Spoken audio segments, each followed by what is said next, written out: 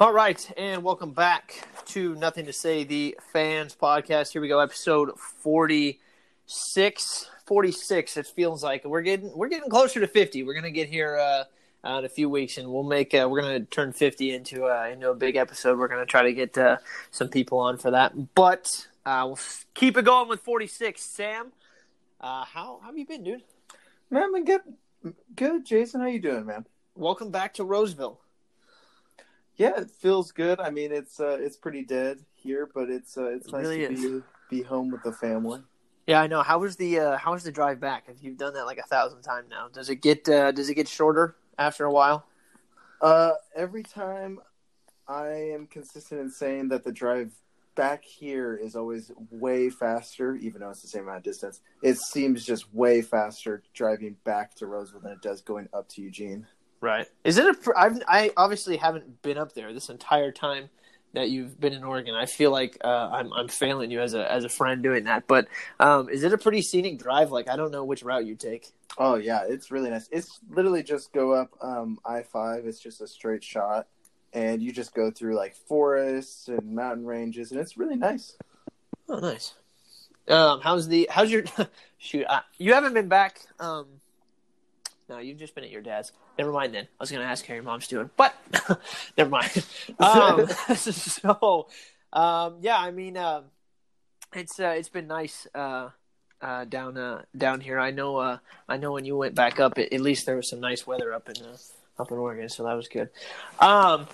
All right, so episode 46, we finally have a guest. You guys don't have to just listen to Sam and I ramble on about our quarantine lives and speculating on random ass sports news. So we have a guest, Jay Rosano. Most of you will probably know him because 99% of you know us, so you probably know Jay as well. Jay, welcome to the show. Hey, how's it going, Jason? Thanks for having me, man. No problem. For those of you that who may not know, Jay was a running back at Roseville. He was our third string running back. He was a horrible running back, by the way, and probably our least reliable offensive player the entire time. No, I'm completely kidding. In all honesty, Jay was probably our most reliable piece of offense all throughout high school. How you been, dude? Good, man. Good. Yeah, after graduating and everything, like, finally hung the cleats up. I mean, I play the intramural league and whatnot now, but kind of just focus on other fitness other than football and my body recovering from football still, like, 3 years later. Right. Jesus. Did you ever consider trying to walk on?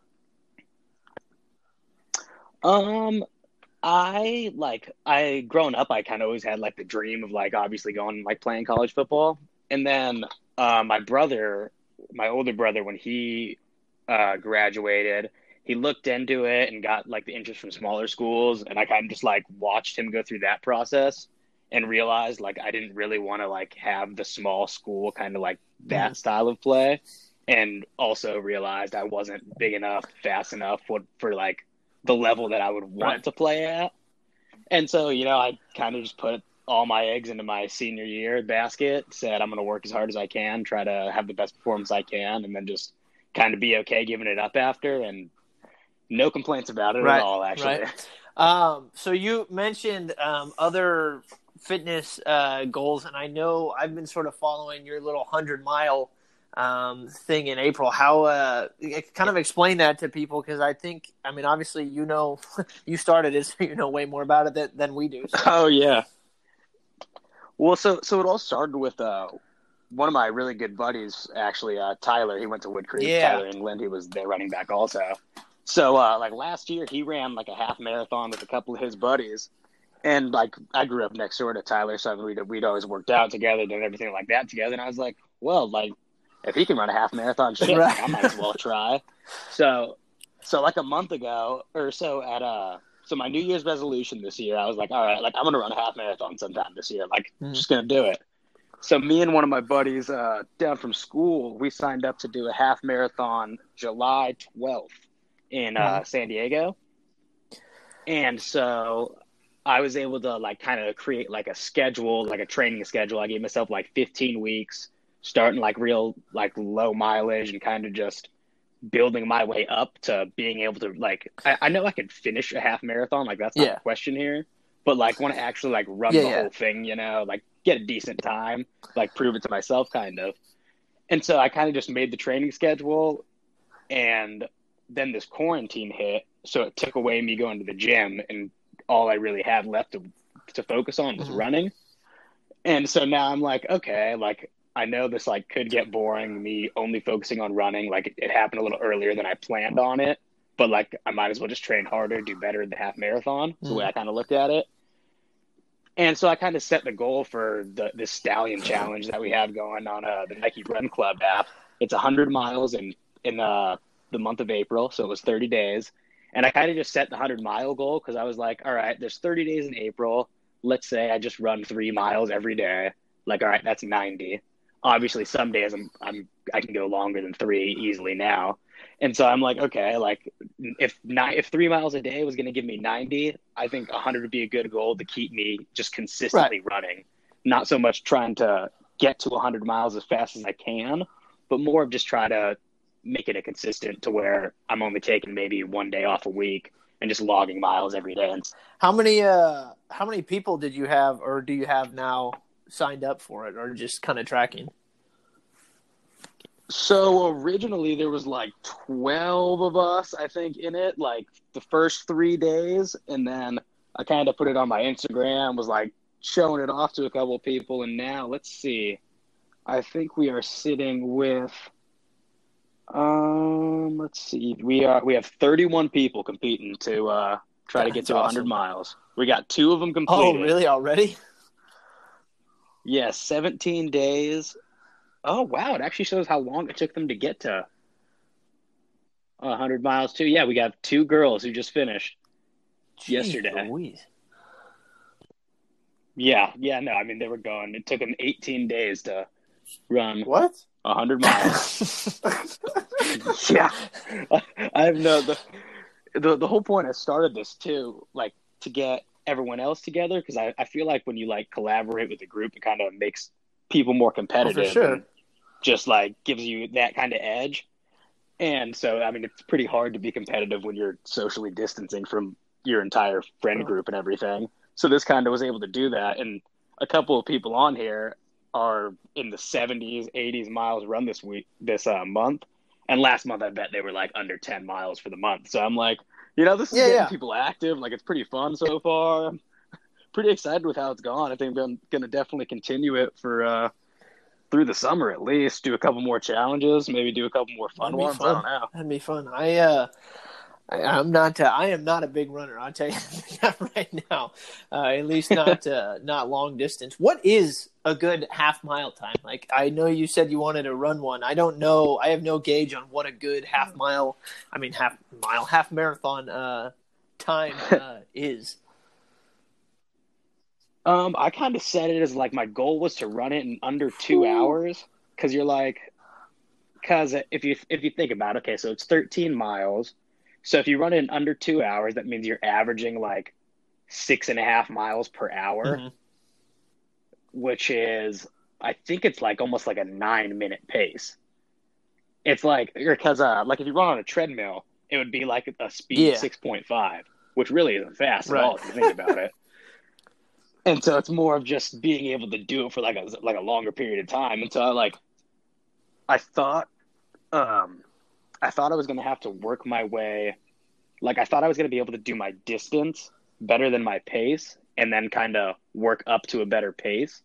But it turned out like naturally I just have a better pace. So like every time I go longer on my runs, my pace is staying the same. I just have to build up my almost strength and endurance of being able to go further at that pace. Has the marathon been canceled as far as you know, or is it still up and running? I don't really know. It's it's supposed to be July 12th. So like, what are we? April, we got May. We got 2 like full months. I'm hoping it like doesn't get canceled. If it does get canceled, I'm just gonna run. I'm gonna run. That was my next question. Just because like Yeah, like I'm working to it, and like I set that date, like that's the goal. Like I need to be ready by then. So I'm like, all right, yeah, canceled or not, I'm gonna be running on Sam, that would you day. ever run a half marathon? Man, there's gotta be some money on the line. I gotta have like a group of 10 running with me or something like that. I wouldn't go out and do that on my own for sure. Yeah, I know. I don't know if I would either. It'd be. I don't know. Running, it's so monotonous. It's just the same thing over and over. Like there's nothing you can react to while running. You're literally just doing the same thing for 2 hours. Yeah. So how do you keep it entertaining? Like when you're going and running, like what keeps you from when you hit like mile 4 going, oh well, okay, I'm done.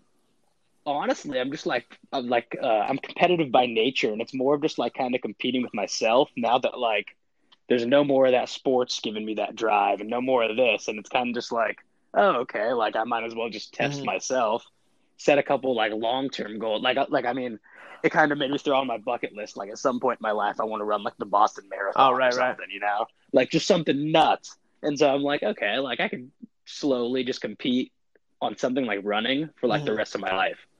And I mean, like you said, apparently I used to be good at running. I don't know why I never figured out I could run long distance until like recently, but I like actually enjoy it. It's crazy. Yeah, no, I love running sprints. Like I love sprinting. I would have that be like, if I could have like 5 exercises for the rest of my life, sprinting would be one of them. But yeah, no, I just, at least for me, because the farthest that I have to run for a test is a 3-mile run, like 2-3 times every year for the Marines. And I mean, the fastest I ever ran that was like, I think in boot camp I did it in 19 something, but I was so drenched afterward, and I guess I grew such a hatred towards running because of being forced to run in boot camp so much. Yeah. Yeah, I could totally understand I just that. got annoyed with it. So, well, that's yeah, it probably just gives you like that bad taste in your mouth now. But yeah, that's awesome. That's awesome, and to have that many people doing that right now, that's awesome that you've gotten so much response from that. What's the name of the group again? Yeah, I was pretty excited with it. It's called Stallions Only. I like that. I like that a lot. Yeah, it's on the Nike Run Club app. We're going to be starting a couple challenges. Yo, we should just name that. Just trying to grow the community and get more episode. people to go. Stallions Only. There we go. Episode 46, Stallions Only. There we go. So part of the reason that we brought Jay on is because the dude knows his football, and something's coming up on Thursday, the NFL draft, that Sam and I have talked about a little bit. But Jay is a little more equipped to talk about sort of the individual players than we are, and definitely more so than me. Sam and Jay definitely followed college more than I do. It's one of those things for me that, like, college football, like, I love to watch. I just didn't watch enough of. So that was sort of my thing with college football, because I don't have a team that I follow, so it was hard for me to just sit down and watch a specific game. When the playoffs came around, then it was really easy to follow. But so we're going to talk about the NFL draft on Thursday, and then we're going to dive into the Last Dance documentary that is coming out tonight, actually. So I looked up an article on ESPN. There's one, I think it was posted today. It was called The Rankings of the Top 100 Prospects. And obviously we're not going to go down the entire list of 100, but I think if we talk about at least the top 5 or the top 10, sort of get your guys' opinion on this list. I think that might be kind of cool. And then we can talk about the order and kind of maybe what we think teams are going to do. So the number 1 rated prospect, according to this article, and give me a yes or no from you guys and why. The number 1 prospect right now is Isaiah Simmons. You guys think that's fair? Like in terms of prospect, as in like his natural ability? Just like the number 1 player in the draft. Oh, I got Burrow at number 1. Whew. Sam? I don't know. I automatically assume Chase Young, just because he's supposed to be one of the best prospects we've ever seen in like the last century. So you guys both said the next 2-3 on the list. This dude has Chase Young as number 2 and Joe Burrow as number 3. It sounds like this guy, the writer's probably like a defensive mindset kind of guy. So Maybe. you could go Chase Young or Burrow. I kind of feel, or Simmons too, obviously. Me coming from an offensive point, offense is just my thing, man. I just love it. Right. So I'm biased on that. I think I actually side with Sam a little bit on this one, just in the sense that I would imagine that because the amount of hype that's been surrounded all three of these guys, but still, Chase Young being what he was last year, I've got some of his stats right here. He had 16.5 sacks, 6 forced fumbles, 21 TFL, and he was that's more impressive than I thought. 45.7% of his tackles were coming from behind the line of scrimmage. Jesus. Which is a ridiculous stat. So at least for me, I would have thought that number 1 would have been Chase, number 2 probably would have been Joe, and then number 3 would have probably been Isaiah. So this dude has so I'll give you 4, 5, and 6. So 4 is the cornerback from Ohio State, Jeff, and I don't know how to pronounce his last name. It's like Akunda or something, I believe is. Yeah, it's Akunda, yeah. Yeah, so he's number 4. This dude has number 5 defensive tackle Derek Brown from Auburn, and then number 6 is Jerry Jeudy from Alabama. And then I guess I'll just go down all the way to 10. 7 is Jedrick Willis, tackle from Alabama. Tackle from Louisville, number 8. I've never seen that first name. His last name's Becton. Kai Becton or something like that. Number 9 is Tua, and number 10 is what are some of these guys' names? Clavin. I don't even know. Outside linebacker from LSU. So I guess the two guys of note, at least in terms of who's going to get drafted, because oftentimes the prospects versus where their draft stock is different. So a lot of people are talking about Jerry Jeudy and Tua as well. Jay, where do you think tomorrow Tua is going to get pulled from the top 10? Because the top 10 order is Cincy, Washington, Detroit, New York, Miami, Chargers, Panthers, Cardinals, Jacksonville, Cleveland. Obviously, I would imagine he's going to go in those top 10. Where do you think he's going to go, and what makes the most sense? I'm not really sure what the teams are really thinking with him right now, because this whole coronavirus incident happened, and so he wasn't able to have his live pro day, and for teams to check on him and make sure coming off his injury, he was back to the playing level he was at. Mm-hmm. And I think he had a couple third party physicals with a couple of the teams, and I think he might have not passed one by one of the team doctors' standards. And because this was he sustained was basically the same thing that took Bo Jackson out. Mm-hmm. And with advancements in technology and everything, obviously he was able to recover from it, unlike Bo couldn't. So I think it's a really touchy. I've been hearing a lot about the Dolphins, and I feel like I can kind of see him there too. Just they need the quarterback. They probably wouldn't mind having an athlete there either. Yeah. And so I feel like the Dolphins could fit him for the top 10. That's what it looks like. Because the Cardinals don't need the quarterback anymore. Jaguars are going to rock with Gardner Minshew. Browns are off of him. Yeah, no, I really feel like unless for some reason the Redskins, no, I don't think so. Yeah, so I think in the top 10, I feel like definitely the Dolphins or maybe the Chargers make the most sense for him, but I think the Chargers were in Herbert. Sam, what do you think? Is what I was reading. I was wondering what you guys thought of the fact that teams couldn't get a really defined look at that injury. Does that help or hurt his status? Jay, you can answer that. That's a good. I feel it actually depends on how he actually is. If he is better, it's hurting his status because he can't prove to them he's a freak athlete. And if he was completely healthy and they could go and see him move the way he used to, then it's definitely just hurting him. But if he isn't better, it might be kind of helping him. Yeah. But it's also just making teams a little more skeptical.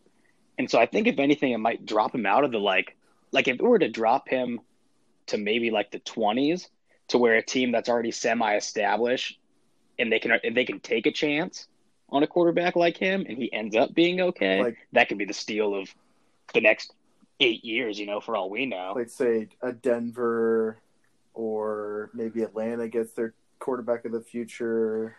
Well, actually, it's interesting that you say that because Sam and I had this conversation last show. We went through like the entire NFL and we were trying to figure out what teams actually desperately need a quarterback. And we figured Cincinnati is definitely looking for one. Washington has a weird quarterback room right now. It doesn't feel like they are in desperate need for a quarterback, but then at the same time, I don't think anybody really knows how their team feels about Dwayne Haskins. Yeah, and I think they got a new coach this year too, so Haskins might not be his guy either. Exactly. So, it'll be interesting to see what Washington does. Detroit doesn't. New York does it. Miami does. The Chargers do. And then from 7, like all the way down almost up until the 18th pick again, which is the Dolphins again from Pittsburgh. So Dallas doesn't need one, which they're picking before them. Atlanta, Denver, Tampa Bay, the 49ers, the Raiders, Jets, Browns, Jacksonville, Arizona, Carolina.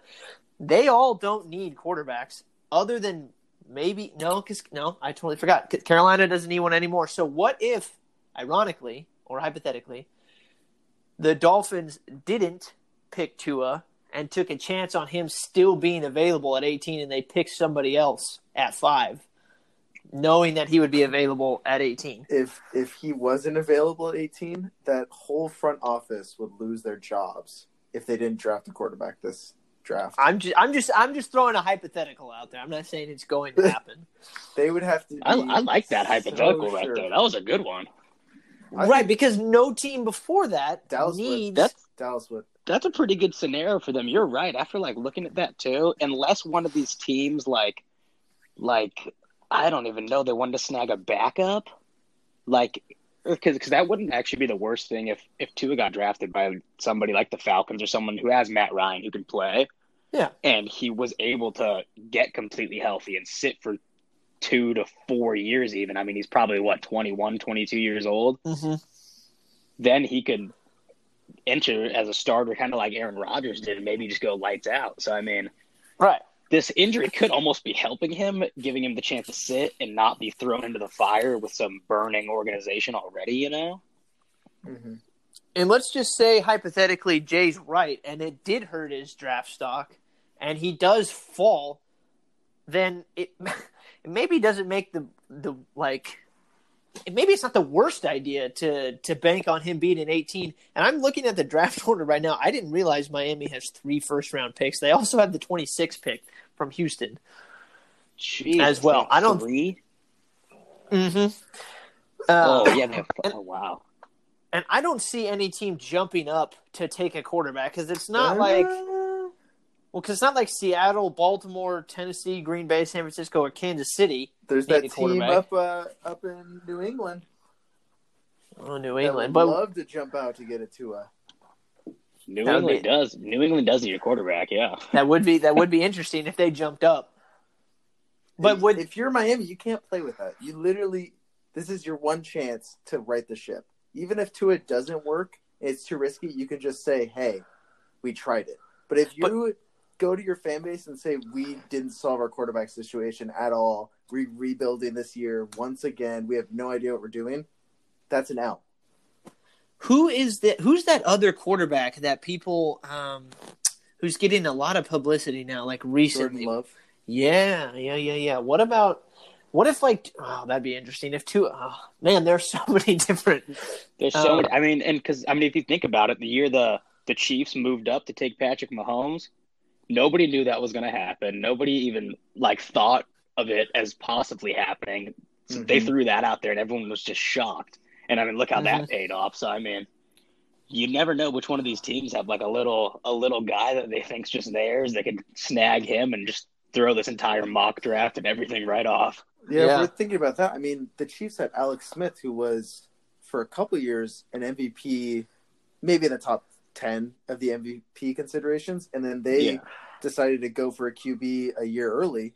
If we think about, like, Atlanta could do that, or Dallas could do that if they're not thinking about Dak long term, you got some players that could potentially be in it if Tua falls. Yeah. And I like the idea of New England jumping up to take a quarterback. San Francisco is at 13, and which is so crazy that they have that pick. They're a good organization. It's from the Colts.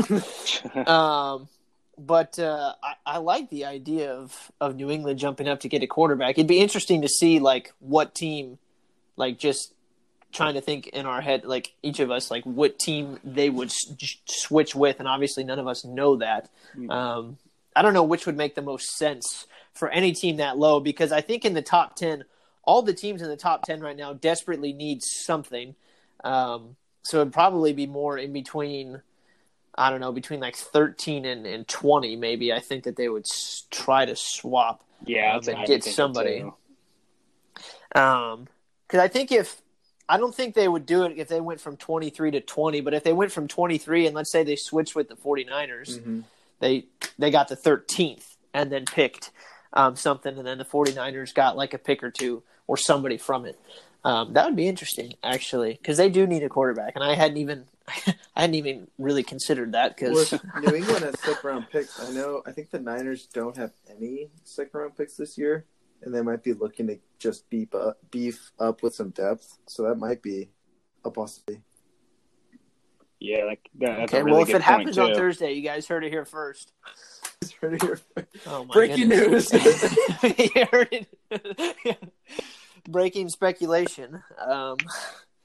Yeah. So okay. So we went over the idea of the Dolphins, what they're going to do, and where Tua is going to end up, and I mean that'd be interesting to see if the Patriots kind of jump up.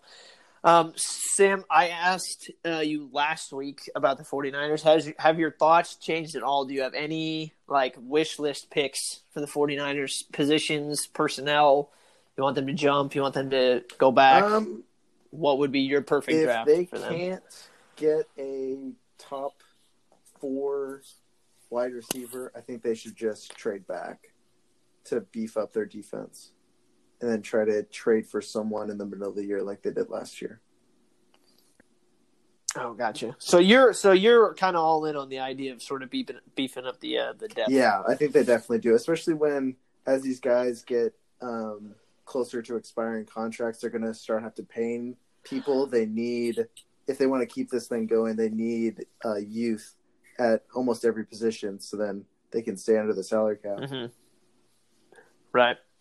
Now, Jay, I know there are certain things you can and can't say, so I don't know what exactly I can and can't ask you. So I'll just, since this is a fans show and you are sort of new to the Raiders organization fandom, what would be, from your perspective, a perfect draft for the Raiders, if you can answer that question?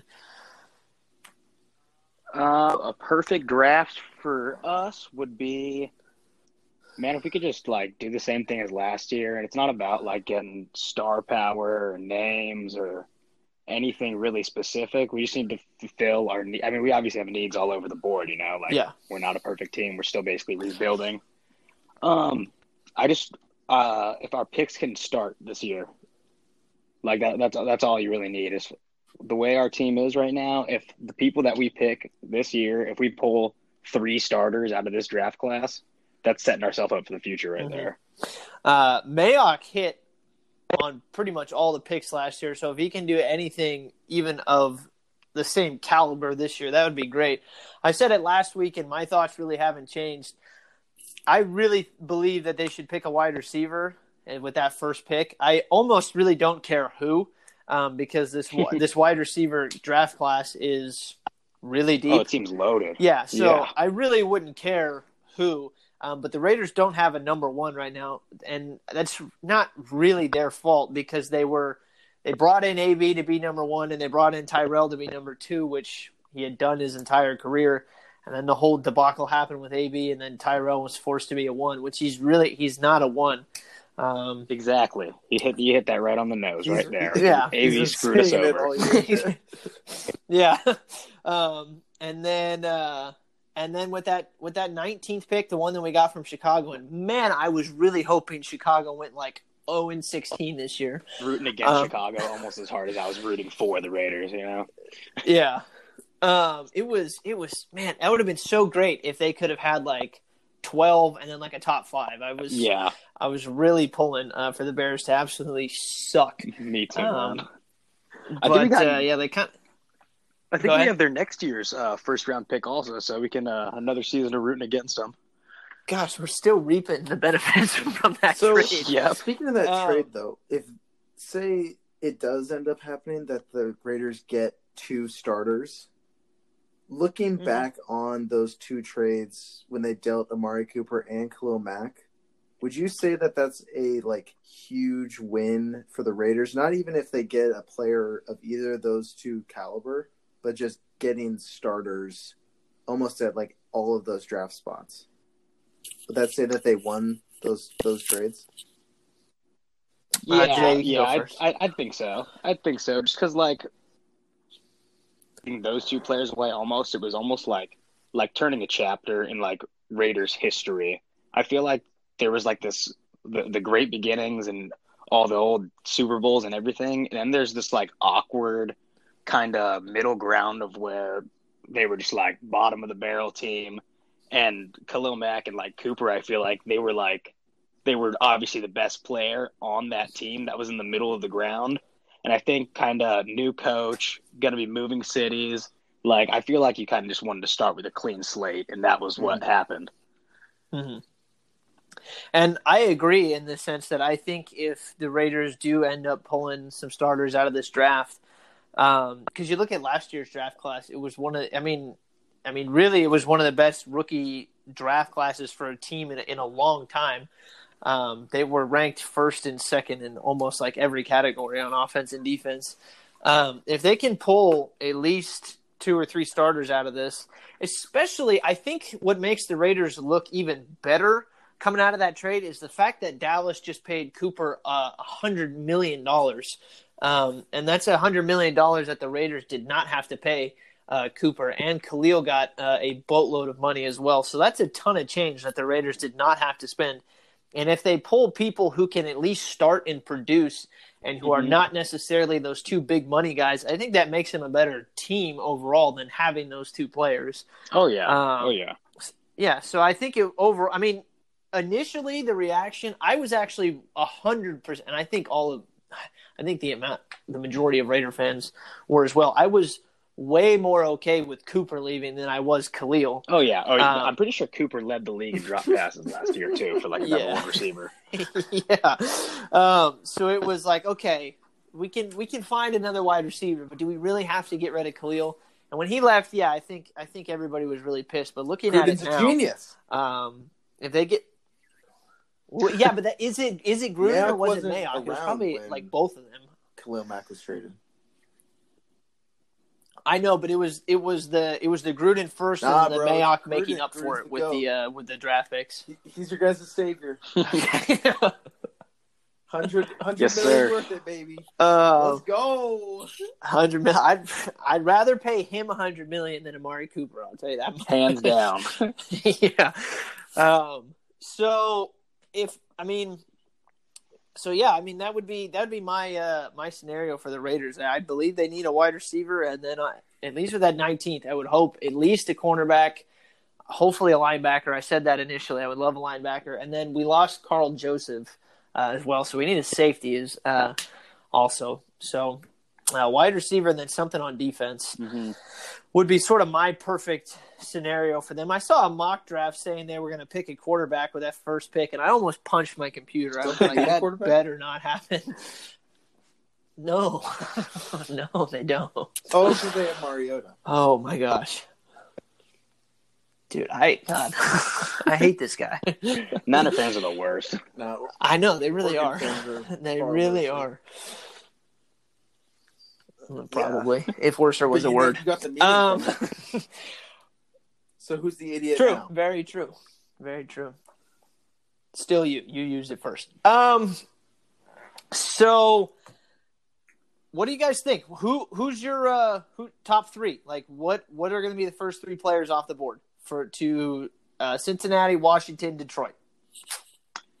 I think it's got to be Burrow, Chase Young, and then with that third, I think they'd go Okuda because they do need that cornerstone cornerback to hold down their defense. But that one's kind of I really don't know what the Lions are going to want to do. They could maybe they like Justin Herbert, maybe they like Tua. They want someone to learn from Stafford. Like maybe they trade back and just want to stack up picks. Who knows? Right. But yeah. If I had to say, I'd say I guess throw Okuda in that third spot. That's who I'd be taking if I was the Lions. How old is Matthew Stafford? He's got to be. Give me a sec. Like 32 or something at least, right? Oh, nailed it right on the head. Perfect. Yeah, they don't need a QB. Yeah, no, I guess you're right. He's got at least. I mean, that guy's like indestructible. I'm pretty sure he got hurt for the first time last year. And he has some. Yeah, so he's got like 6 more years, maybe. He's got some like dirty pictures of the owners or something because they've locked him up from him showing nothing. So they're all in on him. They're all in. I think I mean, we just talked about the guy at the Open. He's the number one prospect according to that random guy that you talked about, Jason. They're gonna pick up Simmons. Yep. Fills a lot of holes. I was wondering where would Simmons play? I think he'd be like a kind of like an outside linebacker, but like almost like a strong safety. Is he fast enough to be a safety? Not fast enough to be a pure safety, but he's like the fastest coverage linebacker. Well, actually, I mean, based on his 40 time, he's probably is fast enough too. 40? Oh, he ran a 4.39. Yeah, no, he was flying. And by the way, he's 6'3", 238 pounds, and he ran a 4.39. That's scary. I just don't. That's robotic. And to put it into perspective, Jerry Jeudy ran a 4.59. Really? Yeah. And let's see, CeeDee Lamb ran a 4.5. And Ruggs was the only one who beat him, which was a 4.27. But I think that was the fastest one at the draft. I think it was fastest. Gosh, so yeah, Simmons is a freaking. Oh, DeAndre Swift, the running back from Georgia, 4.48. Oh, okay. So yeah. Oh, yeah. You know what? The Lions. Maybe they should get Simmons. I feel like he's just like Superman. So there you go. It's like, oh, you need anything done? Okay, yeah, sure. Throw Simmons out there. He'll get it done. The Bengals should draft him and then I just feel have like him in the Wildcat. I know, seriously. I feel like last year the athletic freak was DK Metcalf, and this year it's Isaiah Simmons, but I feel like in comparison, Isaiah Simmons is way more physically impressive than DK Metcalf. No, I'm serious. The dude is. I feel like DK was that's more just of a my meme, personal thing. if anything. And that's. Yeah, I think DK just looked better shirtless. Yeah. But Simmons has been lighting up on the football field. Yeah. Yeah.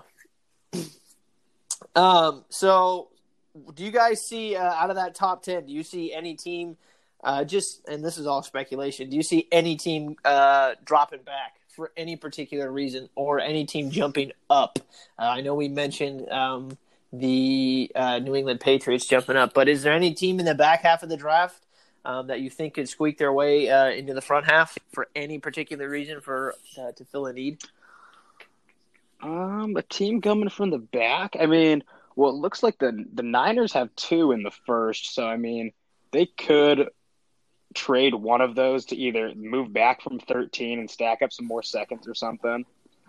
Yeah, I feel like the only way people would be moving out of the top 10 is if they're hurting for draft picks and they need a lot of holes filled. So that's where they would come in and get like an extra 3 picks, kind of how like the Raiders did with Khalil Mack and got picks for 3 years long. Like, Right. I think that's kind of the mentality is setting up for the future now. And so I feel like I could see like the Dolphins. If the Dolphins don't have like a hard set quarterback in mind, I don't think it would be a bad idea for them to trade away from 5, let someone else take whichever quarterback they don't want, and then like have to settle for a quarterback so they don't mess up the choice, you know? Right. That would be really, really interesting if Miami does something at 5 other than drafting a quarterback. Like because with them having that 18th pick, I think it leaves the door open for at least some discussion of different scenarios of what they want to do. Exactly. You know? And you don't really know how they rank the Tua compared to Herbert, or maybe they're hot on Love and they think they could snag him at 18, you know? Mm-hmm. And I mean, that's just assuming Burrow's already off the board too. I mean, right. And I looked at, and we mentioned the 49ers, so I'm looking at how many picks they have in the draft. They have 2 first-round picks, and they don't have another pick until the 5th round.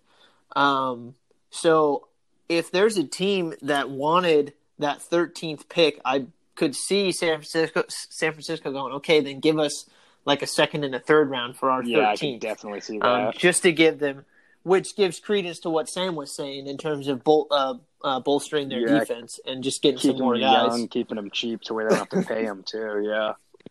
Damn, San Francisco could be a force for a little while if they do this, right? Hey, you said it. Yeah. You said it, Jay. That's it. Well, Sam, do you think it would be a good idea because we just read off when they're picking it. They're not picking until the 5th.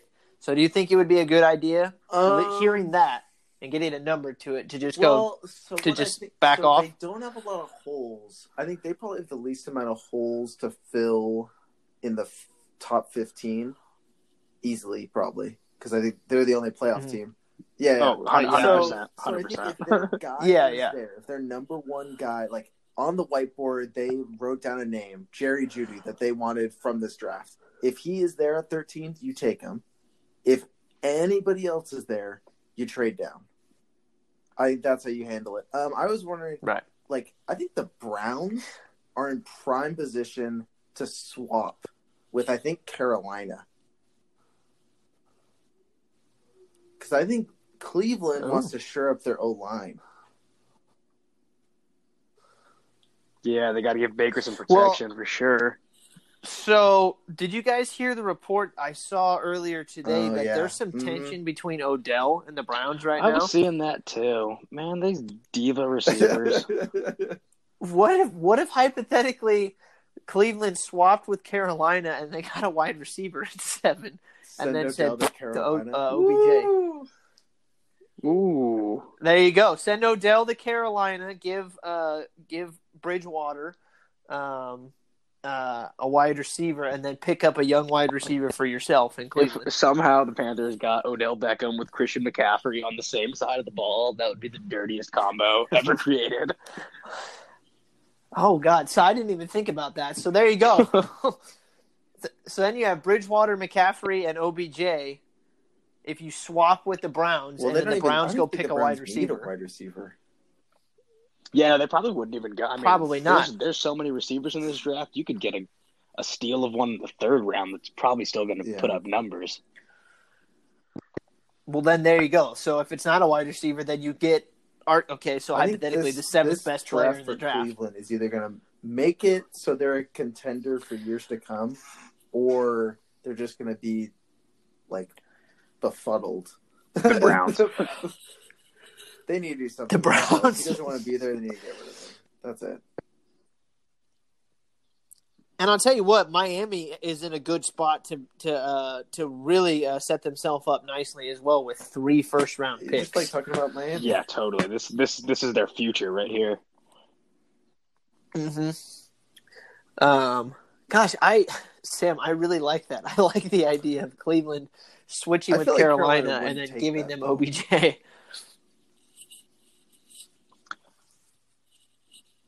No, they get rid of sort of one kind of diva for a bigger Let's see, if diva. they're sitting at seven, and they just lost Luke Kuechly, if they could get, like, maybe Simmons slips to 7 and they snag him, like, they're probably Oh, looking there you for go. a linebacker. Who's that I linebacker think. that's there that you can't pronounce the name of?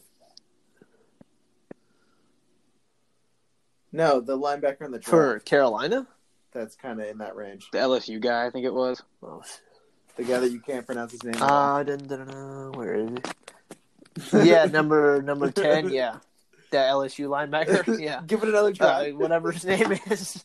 I don't even know, dude. Like, I really am not sure.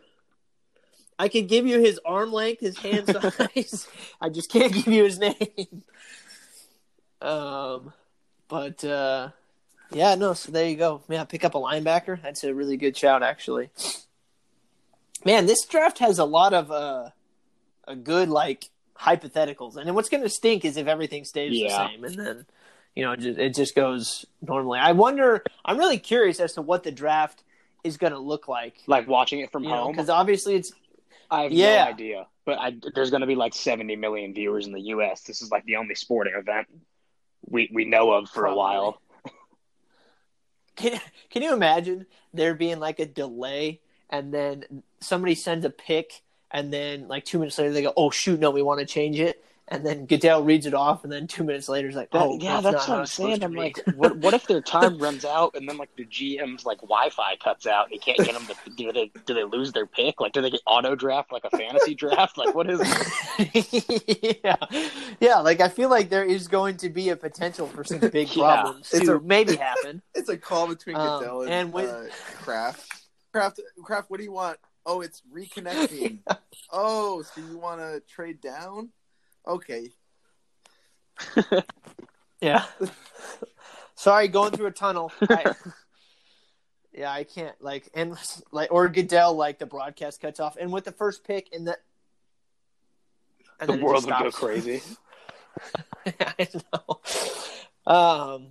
Man, so this is going to be really interesting. I really am going to be curious for, obviously because of the draft, but just how the NFL does in their production of the draft, because it's going to be way watered down, obviously.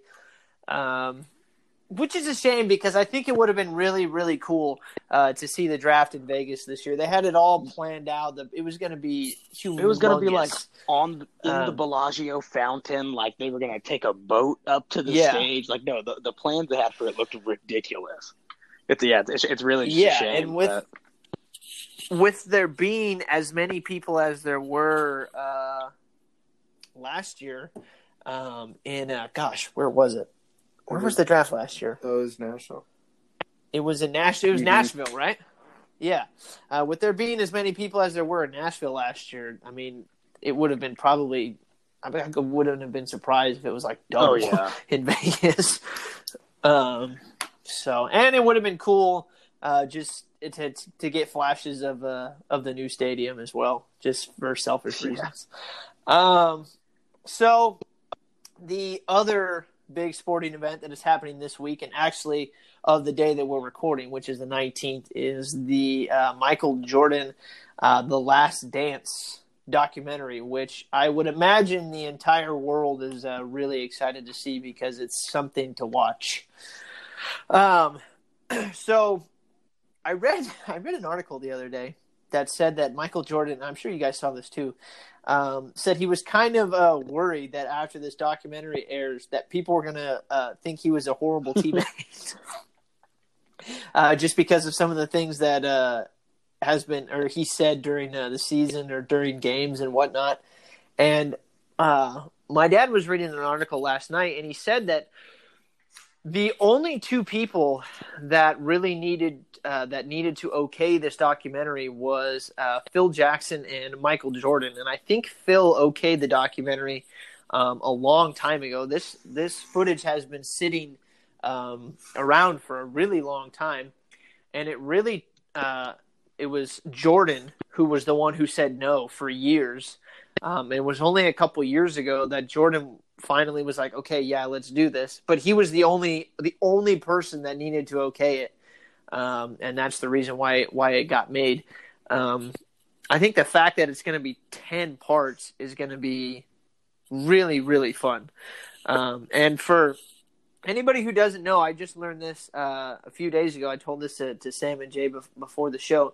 There are going to be 2 versions of The Last Dance shown. There's going to be an unedited version, I believe, on ESPN.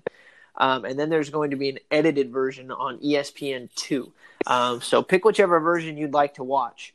But there's just a little tip, I guess, if you're going to be watching the documentary. So what are your guys' thoughts on this documentary? How excited or not excited? Are you going to watch it? Or are you not going to watch it? I mean, my thoughts Sam, are, you can go first.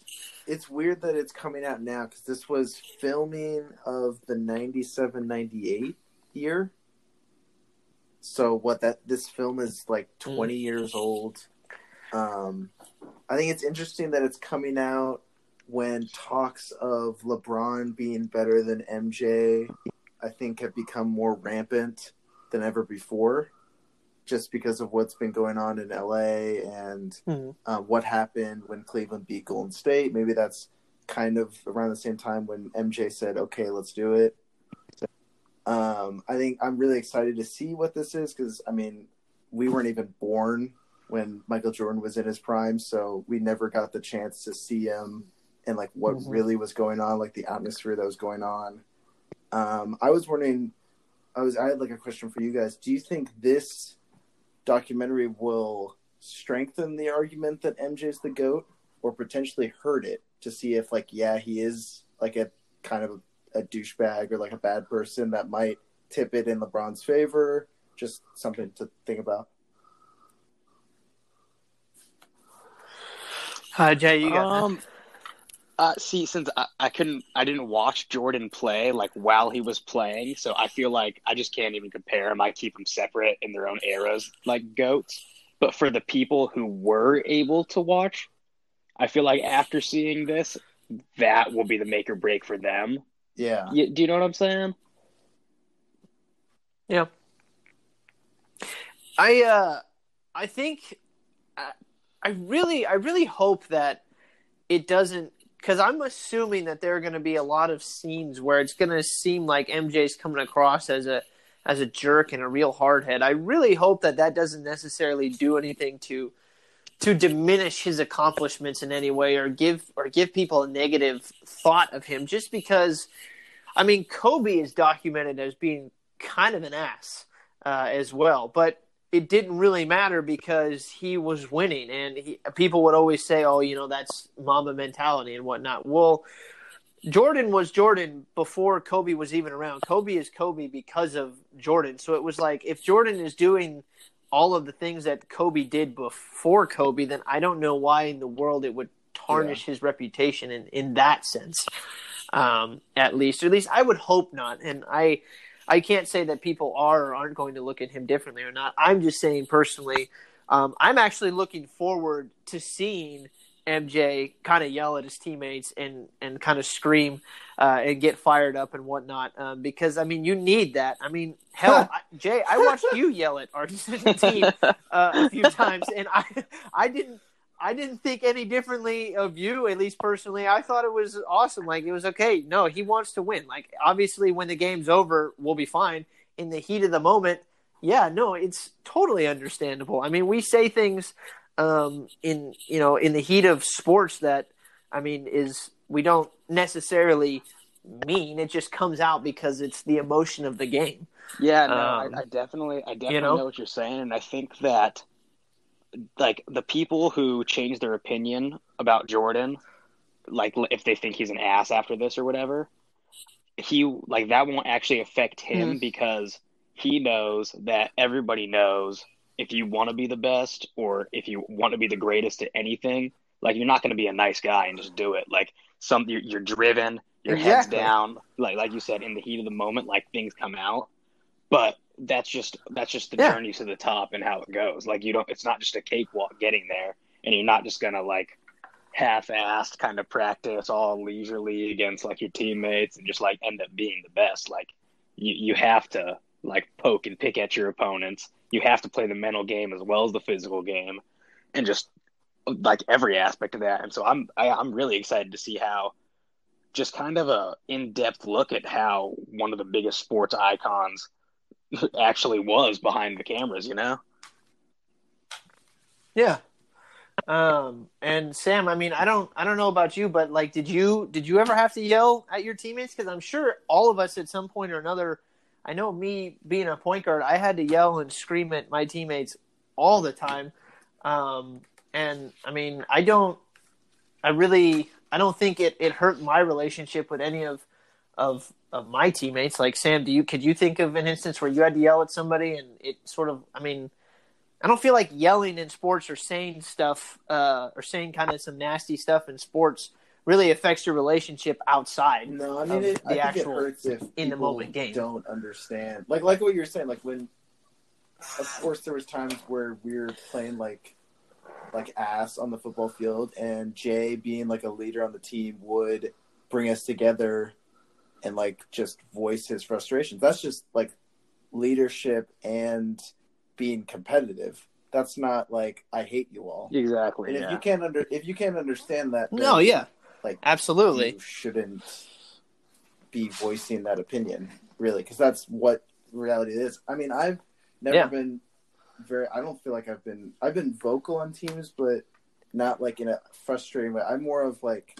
I think my leadership tactic is like setting an example of how to do something, not like putting others down or like trying to instill like emotion through hostility type of thing. I think if I work hard, I would then assume that everyone else should be working hard type of thing. Yeah. That's what my sports experience was. Jay, you got any thoughts on that? Yeah, it's just like kind of my personality. I feel like I'm just like a real high energy, like emotional, like expressive kind of guy. And so like during sports, like I would that was me in my truest form at the time. So when shit would go down, I would just let it fly, you know? Yeah. Now I think honestly, listening to both of you guys say that, you guys are kind of on the opposite ends of the spectrum. Not in the sense that you both obviously worked hard in your sport, but Sam, you were more like, hey, kind of, you weren't as vocal, and Jay, you were vocal. I sort of think I felt, at least personally for me, in between kind of both of you, because I had a basketball team and a coach that I played for like 5 years who would yell at me when I wasn't yelling at our guys, and he sort of forced me to be really vocal and really kind of be yelling across the court. And then at Roseville, it was one of those things where like he sort of had to draw the line, and I more fell into the hey, follow me kind of role. But there were times in practice where I really had to yell at a couple people. I remember yelling at Tommy a lot because Tommy. No, because not in a bad way, but like Tommy and I absolutely hated each other in 7th and 8th grade. Like every time we played against each other, he hated me and I hated him. And then we got together on a YBA basketball team and then formed a really good relationship there. So I felt like Tommy was sort of like my guy. So when he wasn't playing up to what I thought his standards was, I would yell at him and he would yell at me. And I know like a couple times, I mean, there were plenty of people during basketball where you really had to yell. And with Gernucci as the coach, he really wanted me to be vocal as well. No, I sort of think I fell on the in between you guys. And I think you're both right. Like, I don't think there's necessarily a right or wrong way to do it. But like with what Sam was saying, if you don't understand that sometimes in sports that shit happens. Like you just yell, and it's not because you're necessarily hate the person that you're yelling at. You just want the best from them, and you want the best from the team, and it just comes out. Needs someone like that to hold everyone else accountable.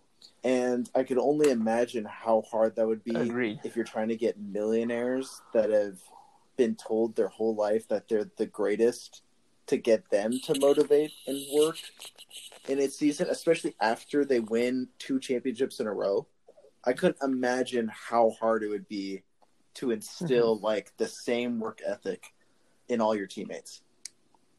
I'd probably go nuts. Yeah, no, and they're grown ass men too. They're not like high school kids. Like we're playing because we truly love, like, we love the sport, like, 'cause it's fun, it's something to do, hang out with our friends. Like, this is their lives, and they've spent their whole lives doing this.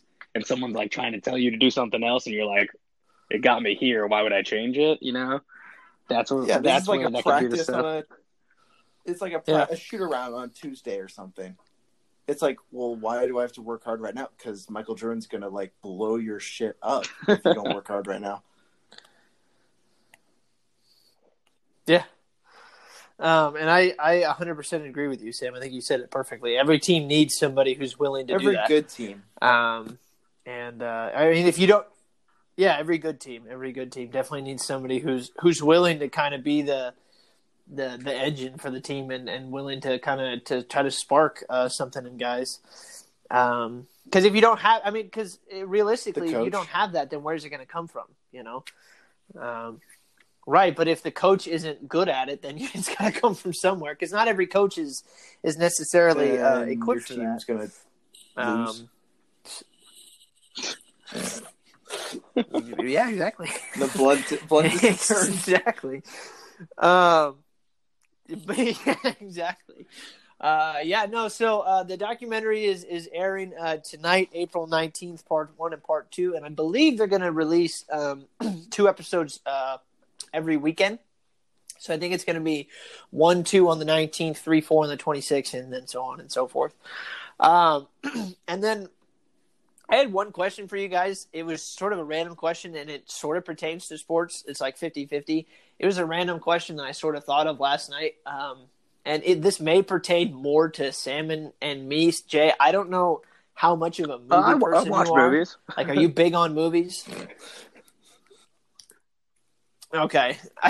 Because, like, for me, like, I love that's what I've been watching doing, movies. Like, I would watch a movie every day if I could. There you go.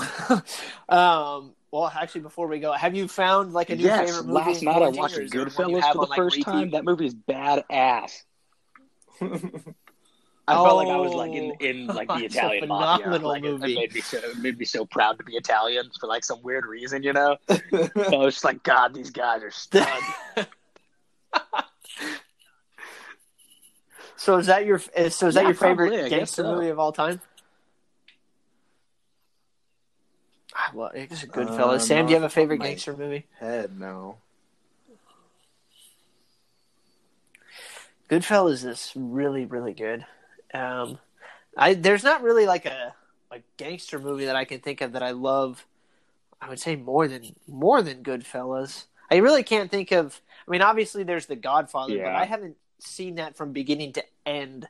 I've seen lots of bits and pieces of it. Scarface is a good one. And obviously the Irish Scarface, yeah.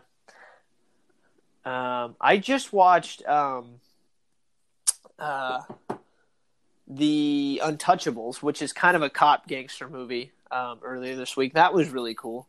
He's just I like don't know why the American Robert De Niro gangster is in every actor. single gangster movie ever made.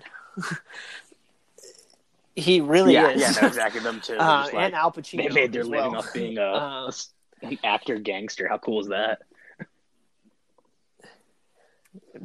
Pretty much, yeah. And Tom Hardy is actually going to be son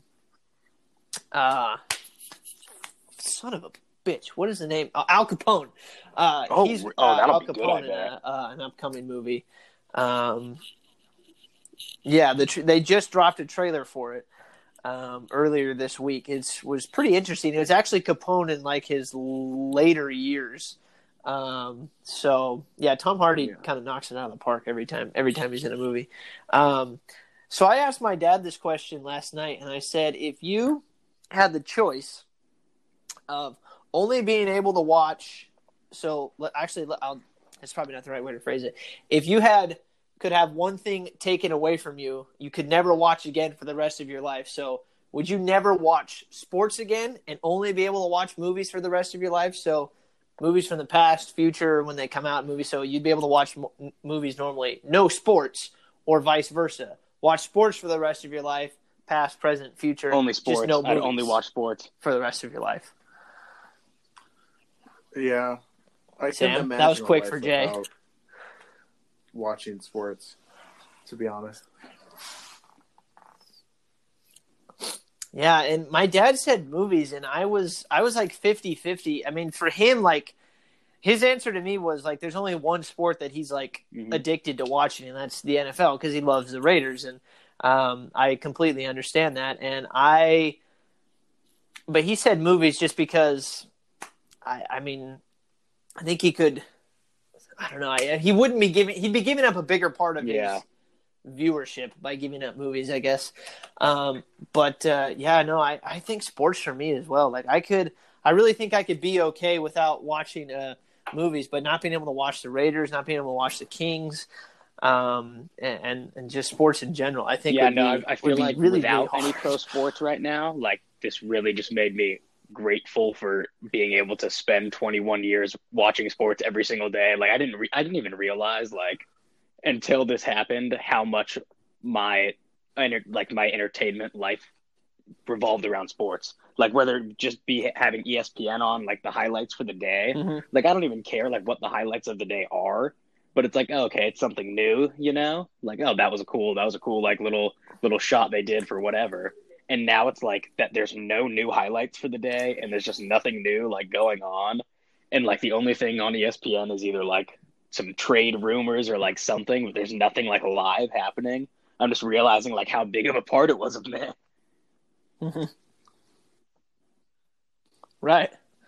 Exactly. That was one of the first things that I ever did on this podcast was I wrote a big little piece for the show, and it was my argument for sports is like the best thing that we have as like a society. Like it brings people together like in a way that like nothing else can, and you realize now how big of an impact it has. On our lives. Do you guys have a favorite sports movie? Favorite sports off the top movie? of your head? Shoot. I've probably seen Remember the Titans the most, but I don't think that's like my favorite. I'm not really too sure. Sam, do you? Sam. What's up? I don't know. Sorry, my Is Sam girlfriend even just still here? FaceTimed me, I guess when you asked me. Yeah, are you good? It, like cut me out. What's going on? Oh my goodness gracious! I think I just Coach asked Carter's what was probably your my favorite sports movie of all time? Oh, that's a good one. Glory Road's pretty good. There's probably some I mean, Remember the Titans is obviously up there.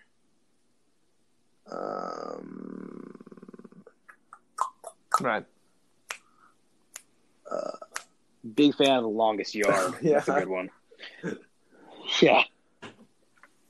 Oh, The Longest Yard. Love The Longest Yard.